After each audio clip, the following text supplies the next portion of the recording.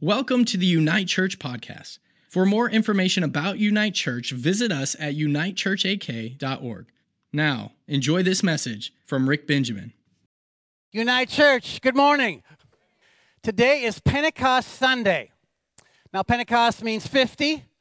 Pentecost is the Feast of Israel, 50 days after the Feast of Passover. And for us, Pentecost is special because Pentecost was that special day when the Holy Spirit came, and He came to stay. Aren't you glad?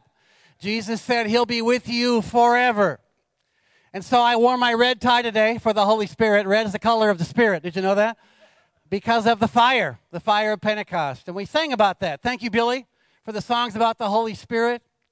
Holy Spirit, fill this heart again. I was singing that. I had my own Pentecost almost 50 years ago. It's true. At a summer camp like you guys are going to this summer. And it was a great, unforgettable, awesome experience. But it didn't just last me from that day till now. Every day I need to make that prayer. Lord, fill me again. Pour out that Holy Spirit fire. I love that. Thank you for all that today. Today the message begins in Romans chapter 9. If you have a regular paper Bible, hold it up. Anybody still have a Bible? Thank you for that. All right. If you have a digital one, that counts too. So open up either one to Romans chapter 9. We're going to read the whole chapter, and we're going to have all the words for you up on the screen. Here we go. I speak the truth in Christ. I'm not lying. My conscience confirms it through the Holy Spirit. I have great sorrow and unceasing anguish in my heart. For I could wish that I myself were cursed and cut off from Christ for the sake of my people, those of my own race, the people of Israel.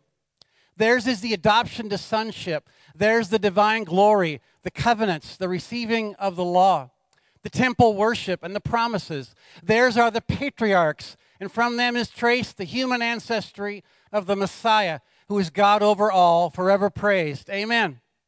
It's not as though God's word had failed, for not all who are descendants from Israel are Israel, nor because they are his descendants are they all Abraham's children. On the contrary, it is through Isaac that your offspring will be reckoned. In other words, it is not the children by physical descent who are God's children, but it is the children of the promise who are regarded as Abraham's offspring. For this was how the promise was stated. At the appointed time, I will return, and Sarah will have a son. Not only that, but Rebekah's children were conceived at the same time by our father Isaac, yet before the twins were born, or had done anything good or bad, in order that God's purpose and election might stand, not by works, but by him who calls, she was told, the older will serve the younger. Just as it is written, Jacob I loved, but Esau I hated. What then shall we say? Is God unjust? Not at all. For he says to Moses, I will have mercy on whom I have mercy, and I will have compassion on whom I have compassion. It does not therefore depend on human desire or effort, but on God's mercy. For Scripture says to Pharaoh, I raised you up for this very purpose, that I might display my power in you, and that my name might be proclaimed in all the earth. Therefore God has mercy on whom he wants to have mercy, and he hardens whom he wants to harden. One of you will say to me, then why does God still blame us? For who is able to resist his will? But who are you, a human being, to talk back to God? Shall what is formed say to the one who formed it, why did you make me like this? Does not the potter have the right to make out of the same lump of clay some pottery for special purposes and some for common use? What if God, although choosing to show his wrath and make his power known, bore with great patience the objects of his wrath prepared for destruction? What if he did this to make the riches of his glory known to the objects of his mercy, whom he prepared in advance for glory? Even us, whom he also called, not only from the Jews, but also from the Gentiles. As he says in Hosea, I will call them my people who are not my people, and I will call her my loved one who is not my loved one. And in the very place where it was said to them, you are not my people, there they will be called children of the living God. Isaiah cries out concerning Israel, though the number of the Israelites be like the sand by the sea, only the remnant will be saved. For the Lord will carry out his sentence on earth with speed and finality. It is just as Isaiah said previously, unless the Lord Almighty had left us descendants, we would have become like Sodom. We would have been like Gomorrah. What then shall we say? that the Gentiles who did not pursue righteousness have obtained it, a righteousness that is by faith. But the people of Israel who pursued the law as the way of righteousness have not attained their goal. Why not? Because they pursued it not by faith, but as if it were by works. They stumbled over the stumbling stone, as it is written. See, I lay in Zion a stone that causes people to stumble, and a rock that makes them fall. And the one who believes in him will never be put to shame. Amen. Leave your Bible open to that. We know it's a lot. Let's pray. Father in heaven, we thank you for the Holy Spirit. We thank you that he came to stay on Pentecost. We thank you that he's still with us, the church, even now. We thank you that he's inside all of us who are believers in you. We thank you that he inspired the Scripture. We ask you now for the Holy Spirit to be our teacher. Teach all of us what you wrote in this book. Help us understand. Help us respond to what you're saying to us today about how and why you chose us to follow you. Help me, God, to be your servant. Just activate, energize the gifts you put in my life for your people, to feed them, to challenge them, to encourage them, to equip them to go back into their world today and tomorrow and this week, empowered by your word and by your Holy Spirit. In Jesus' name we pray. Amen. Book of Romans. It's in 3 sections, actually, and we have that broken down for you. The first one is the first 8 chapters. It's all beautiful, doctrinal, theological teaching about justification by faith. That's how we are made right with God. About grace and faith and salvation and righteousness. Then the last section, the third section, starts in chapter 12 all the way to chapter 16. Very practical teaching about how to live in the world, how to live in the church, how to love each other, and so on. Most of the epistles go like that. Part A is the doctrinal teaching. Part B is how to live. It makes sense. First he teaches, this is who you are, this is the truth, and then he says, now go do it. There's always that second part, that practical part. Now go live it. All right. But only Romans has this middle section, number 2. It's chapter 9, 10, and 11. It's kind of unique. Of all the epistles, only this one has this section, and it's all about one subject, and that subject is God's plan for Israel, the nation of Israel, the people of Israel. Now, we've been teaching Romans for a couple of summers now, and last summer we finished up that first section. We ended up in Romans chapter 8, some of the verses that Josh mentioned earlier. There is no condemnation for those that are in Christ Jesus. The Spirit of him that raised Christ from the dead will give life to your mortal bodies. What shall separate us from the love of God? Nothing. We love those verses. And so now it kind of turns this corner into Romans chapter 9. The name Israel is mentioned 14 times in these 3 chapters. He uses the word the Jews 2 times. It's all about them. My footnote in my Bible reads like this. Listen, Paul addresses 3 urgent questions occasioned by the rejection of the gospel by many Jews in Paul's day. That's how it was. 1, has the word of God to Israel concerning their salvation come to nothing? 2, has God completely and finally rejected his people Israel? And 3, is the gospel incapable of saving the Jews? Paul's answer to all 3 questions is an emphatic no. And that's the answer we're going to begin to get here in Romans chapter 9. That's how it was. It's true what it said. The first Christians were all Jewish people, all Israelites. That's right, the first apostles, the disciples. But then something began to happen right away where the Jewish people began to reject the Christian message, the Jesus movement. And then in came these Gentiles. And that was a very new thing and a very wonderful thing.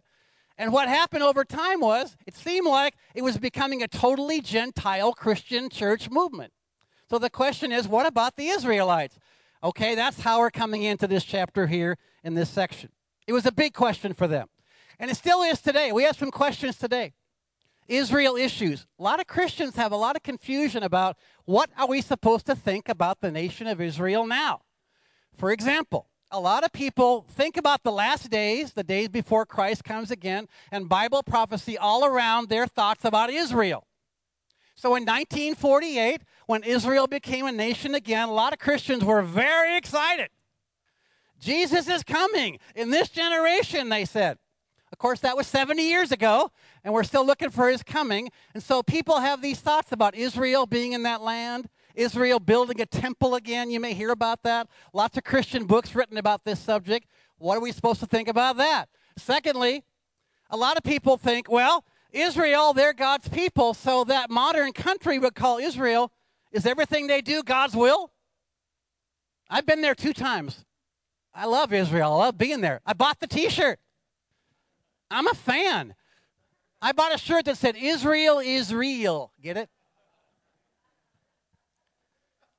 But just because they're Israelites, does that mean whatever they do with their military and their foreign policy, is that all God's will? Good question. We'll see. Another big question today is a lot of Christians and a lot of churches are exploring what they call the Jewish roots of Christianity. And they're going back and looking into the Old Testament and the law. And honestly, many churches and Christians are going back under the law and thinking that even though we're Christian, we have to go back and obey the law of Moses. I'm not making this up. It's a real big question right now, even in Anchorage. It's true.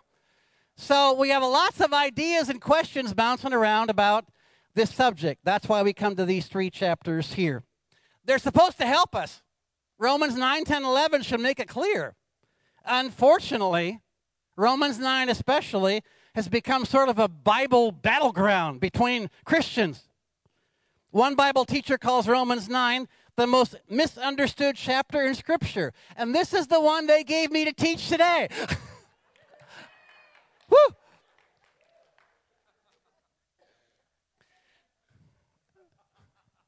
We're just going to hit the highlights.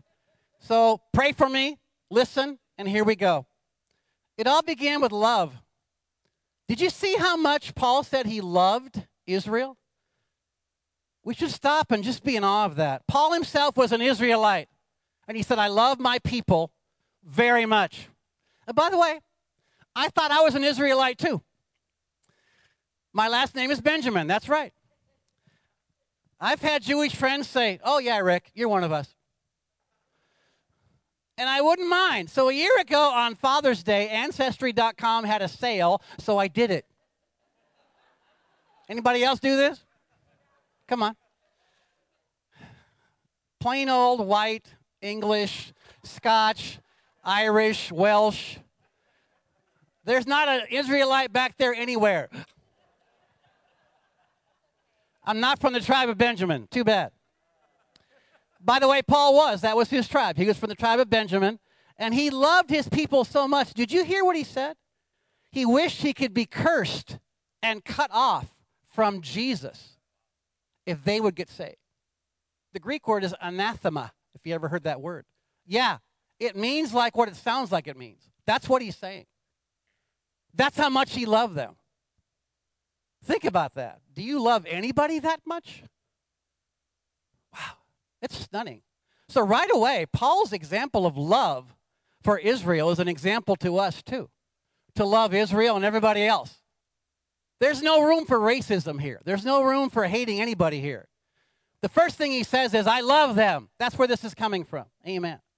Later on in chapter 11, he called himself the apostle to the Gentiles. But it didn't mean he forgot about the Jews. In the book of Acts, it records every place Paul went, he would go to the synagogue first. Like he said in chapter 1 of Romans, to the Jew first, then the Gentiles. He would go to the Jews first in every city and tell them about the Messiah, about Jesus. And then just like every time, they kicked him out and rejected him. And he would go sometimes literally next door to the Gentiles and tell them about Jesus. He did it over and over again because they kept on rejecting. They kept on, like it said, stumbling over the cornerstone, the rock. Look how much God gave to Israel. There's a long list, all of his wonderful blessings. The adoption, he called them his own son, his own children. The glory, they saw the glory on Mount Sinai. The glory in the tabernacle, it means the visible, powerful presence of God. The glory in the temple. They had the covenants. The covenant with Abraham way back. The covenant of law with Moses. The covenant with King David. They had all those great promises from God. Commitments from God even. They had the law that was given on Mount Sinai. They had the temple in Jerusalem. All the promises of the prophets of the Messiah and salvation. The patriarchs, the word means the fathers. Abraham, Isaac, Jacob. All of that. And that's where Jesus came from. And he said, he's God forever blessed. Amen. He had to stop and just praise Jesus right there for a minute. All those blessings. Okay. In fact, in this chapter, we read quotes from 12 different places in the Old Testament, we call it. Did you know that? We read quotes from Genesis, Exodus, Isaiah, Hosea. Sure. Thank you, Israel, for preserving the Bible for us. It's a huge, wonderful gift they gave us. The 39 books we now call the Old Testament. Thank you. Yes, Israel was greatly blessed with that whole list up there. But listen, all those blessings only mean they're more responsible to God for all that they've been given. Right. And by the way, that applies to you and me too. It got real quiet in here right there. Because we all know that thing Jesus said in Luke chapter 12, from the one who has been entrusted with much, much more will be asked, required. That's right.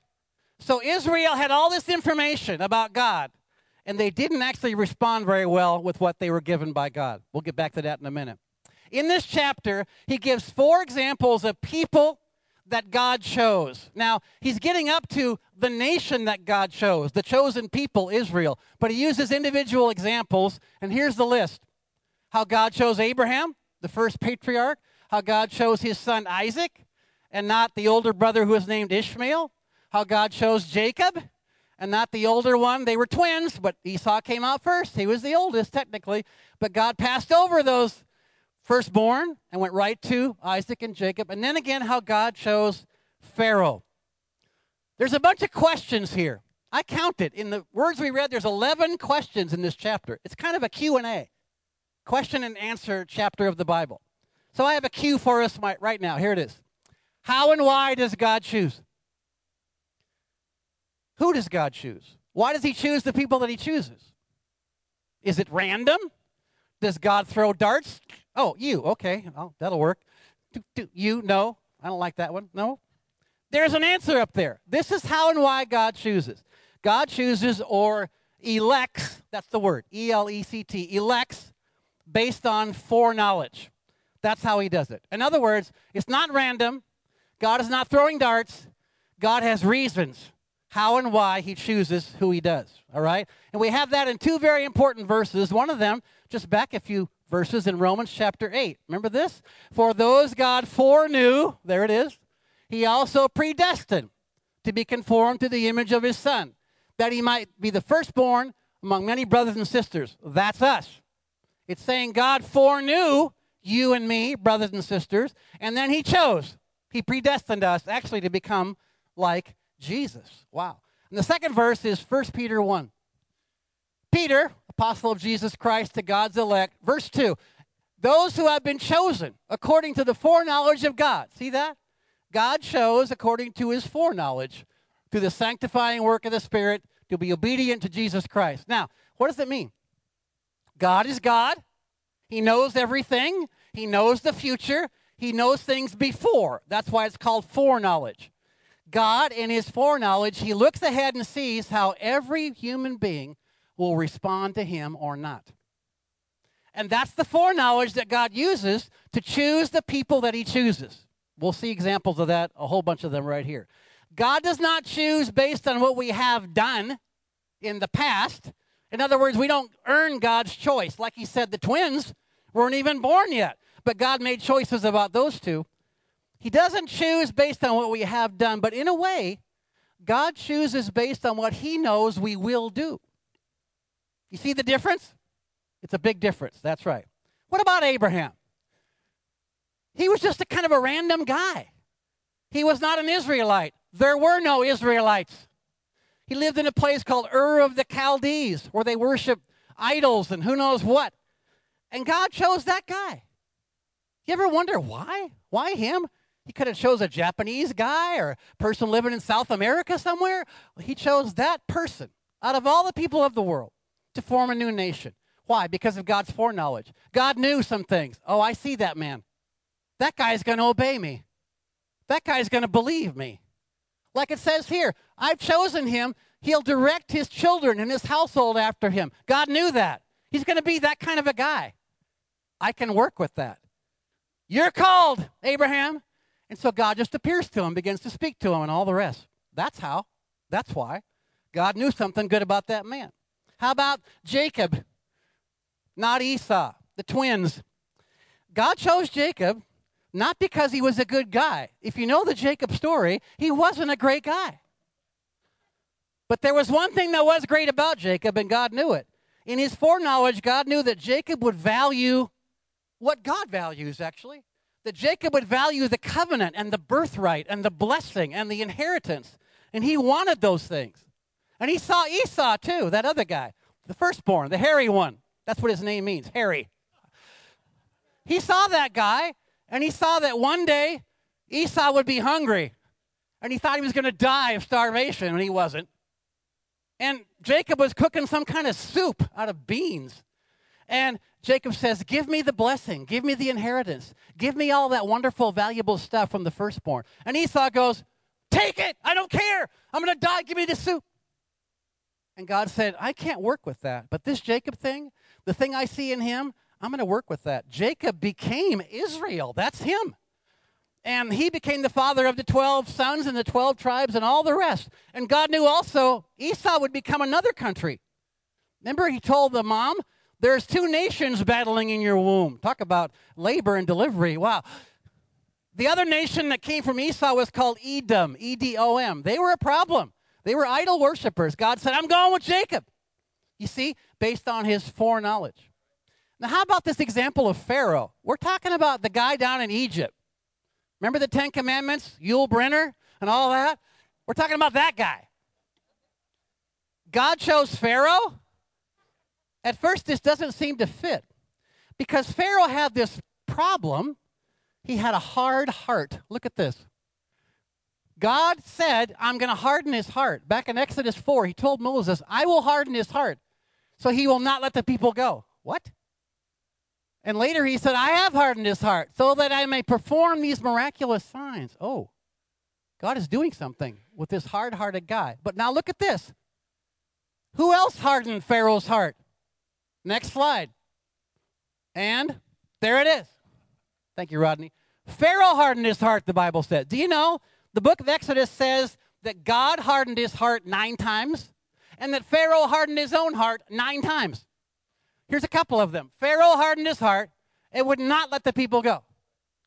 Look at this. He sinned again. He and his officials hardened their hearts. God looked ahead and saw this guy Pharaoh down there in Egypt. Remember when they were slaves down there, 400 years? And God said, that guy is a stubborn, adamant, rebellious, inflexible guy. I can work with that.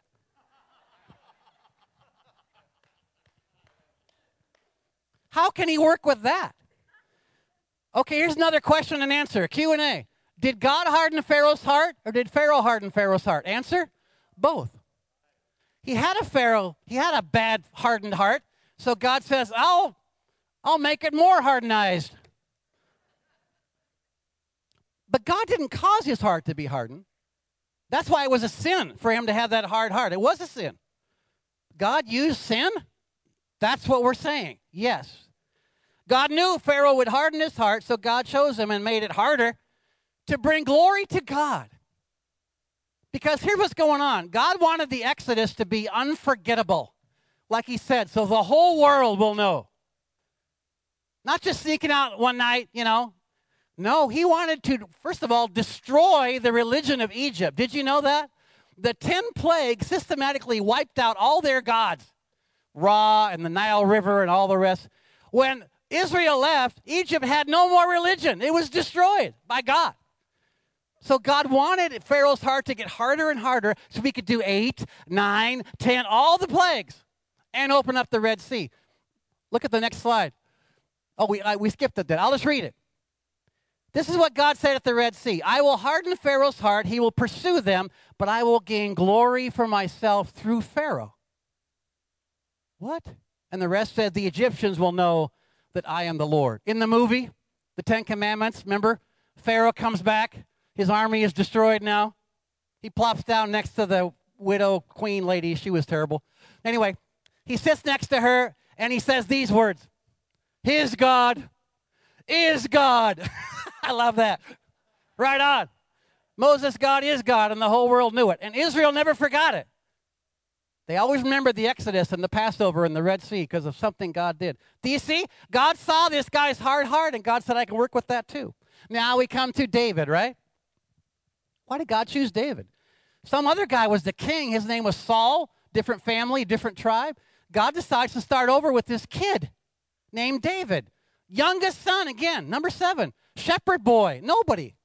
But God looked ahead and he saw something. Remember this? I have found David, son of Jesse, a man after my own heart. He'll do everything I want him to do. I can work with that. I'm going to do that. And he made him the king. He anointed him. And he made promises to him, that covenant. Your son will sit on the throne forever. And we know who that son is, David's greatest son, the Lord Jesus Christ, the son of David. Wow. All because of that. How about the Apostle Paul? Why did God choose Paul? Some say because he was so smart, God could use his brains. He was so educated, God could use his education. You know what Paul said? This is why and how God chose me. For this reason. There's the reason again. God has reasons, see? I was shown mercy so that in me, the worst of sinners, Christ Jesus might display his immense patience as an example for those who would believe in him. You know what Paul said? I know why God called me and chose me, because I was the worst. And so then after that, everybody would always know, well, if Saul could get saved, I guess I could get saved. At worst, I'm second worst, because he already said he's worst. To this day, one of the great testimonies of the Christian faith is, did you hear what happened to Saul of Tarsus? The greatest persecutor, our greatest enemy, in a moment becomes our greatest champion and our greatest messenger ever. And his story says, there's hope for me.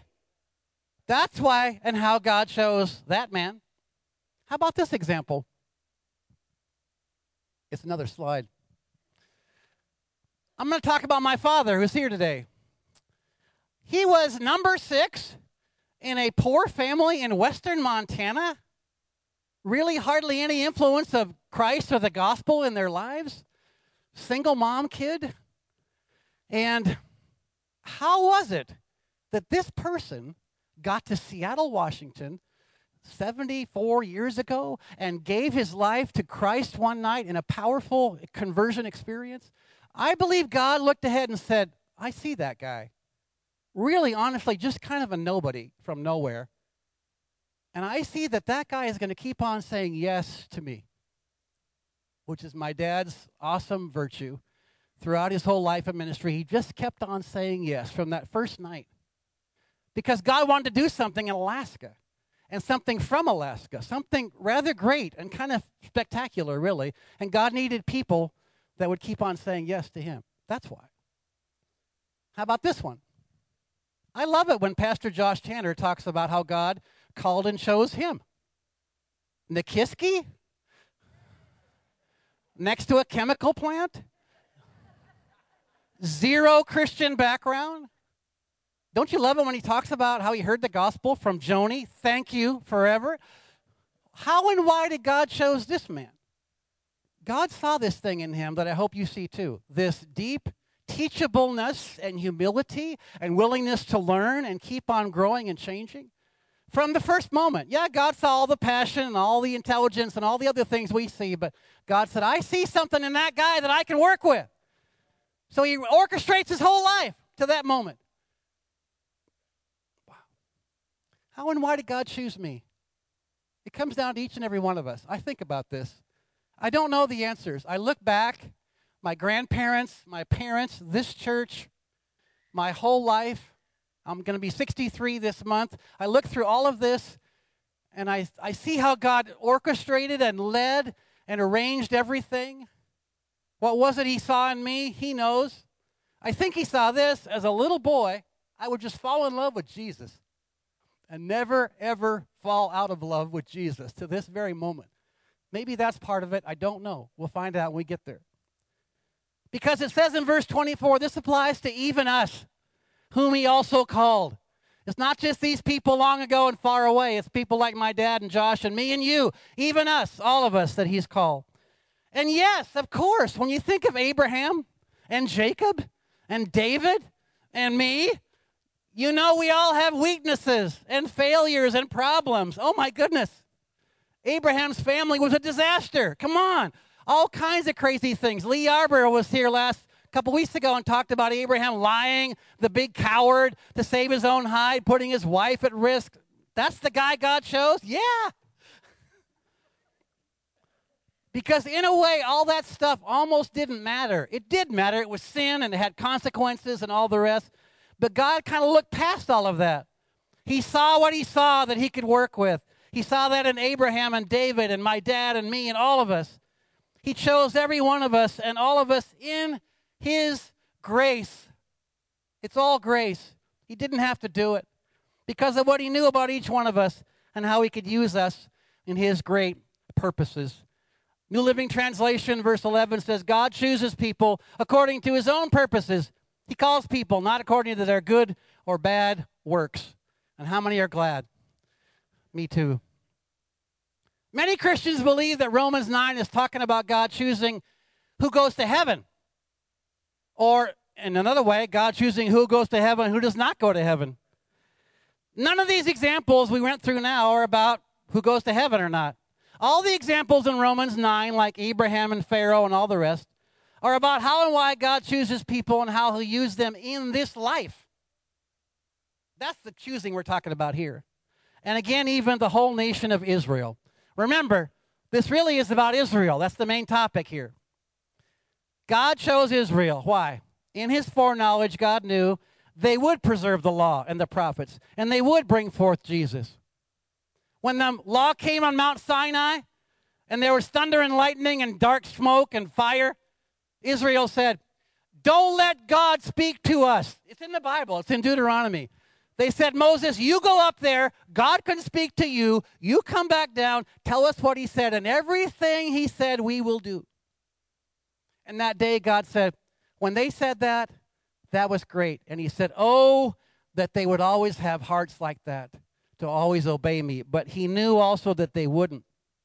He knew Israel would try to get saved by legalism, by obeying the law. That was never the point.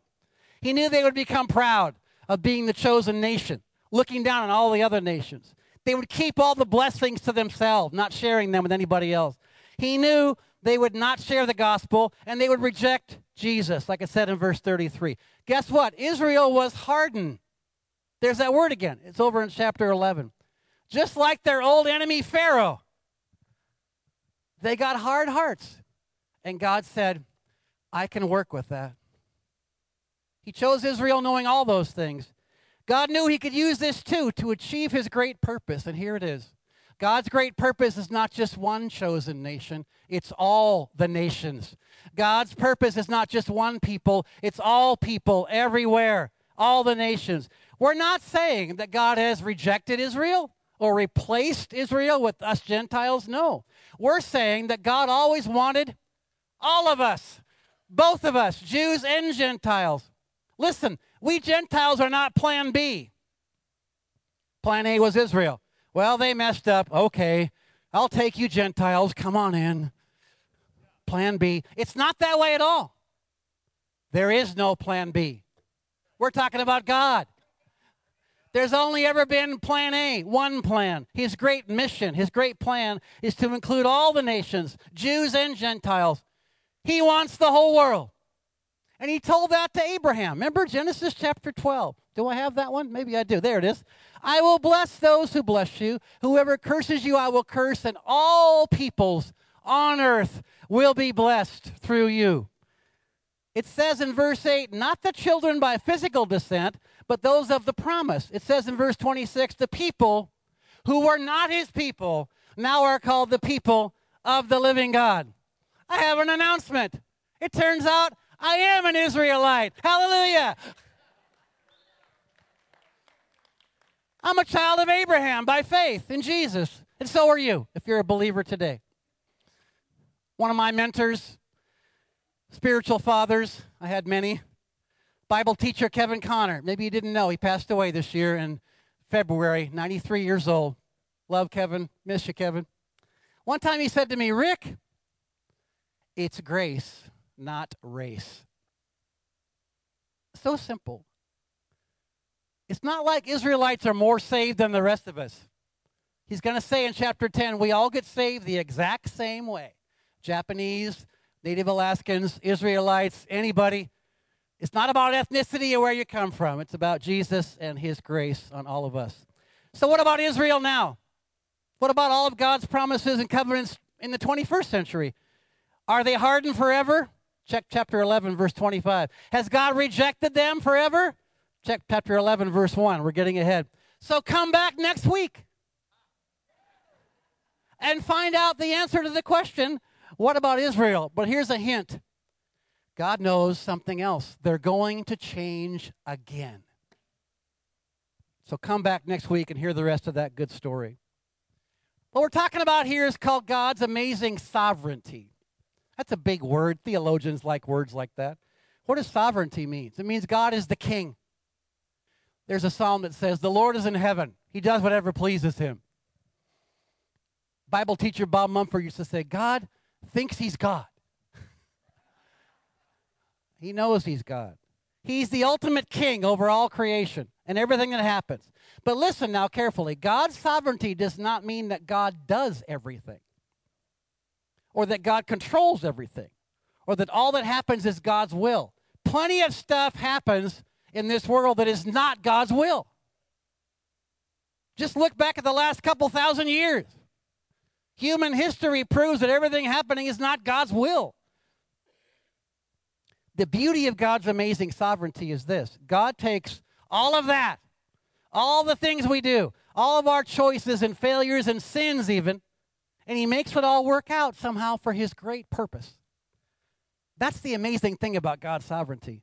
Again, Romans 8, one of our famous verses back there. And we know that in all things God works for the good of those who love him, who have been called according to his purpose. Don't you love that verse? It's still in the Bible this morning. Amen. It doesn't say in all things God does everything. It's not all scripted out. It isn't like fatalism, where everything is just already set, and we're just going through the motions somehow, and it's already done. No, it's not like that. A lot of stuff is happening that's making it harder. The glory of God's sovereignty is that when he gets it all done, he will accomplish what he has always wanted. His will shall be done on earth as it is in heaven. And we'll all stand back and go, wow, you did it. How did you do that? Ephesians 1 says he makes everything work out according to his plan. Somebody said God takes a mess and makes a message. That's the whole story. He's taken this whole big giant mess of the fall of man and human sin and all the tragedy of history, that whole giant mess. He's going to make a message. And the message is, look what I can do. I can transform these rebels into my children who love me. And in heaven forever, we'll all be around the throne from every tribe and every tongue and every nation singing, you're the worthy one. You did it. You did it. You did it.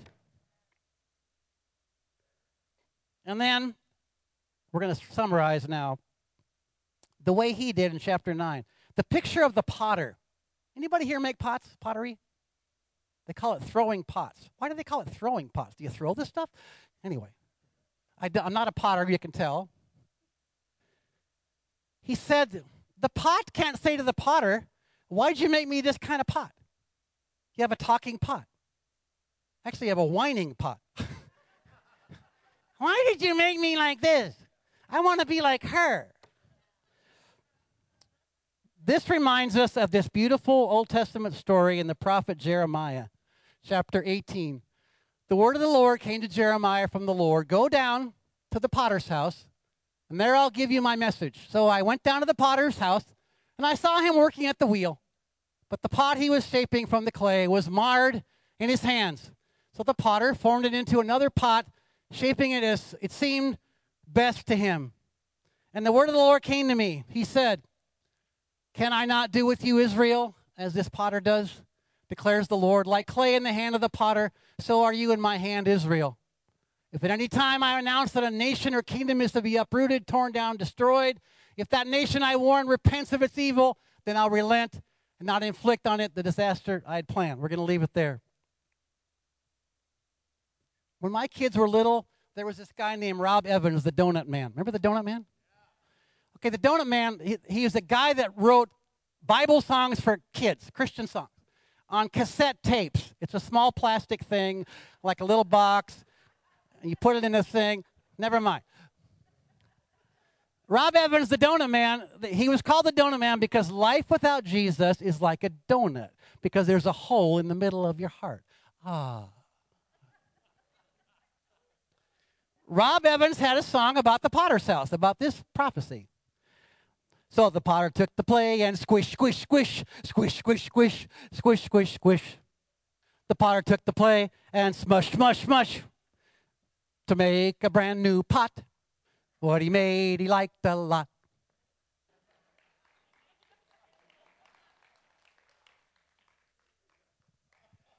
It's a funny song for kids. How many times in your life have you felt this going on? Squish, squish, squish. Smush, smush, smush. Okay, we're starting over.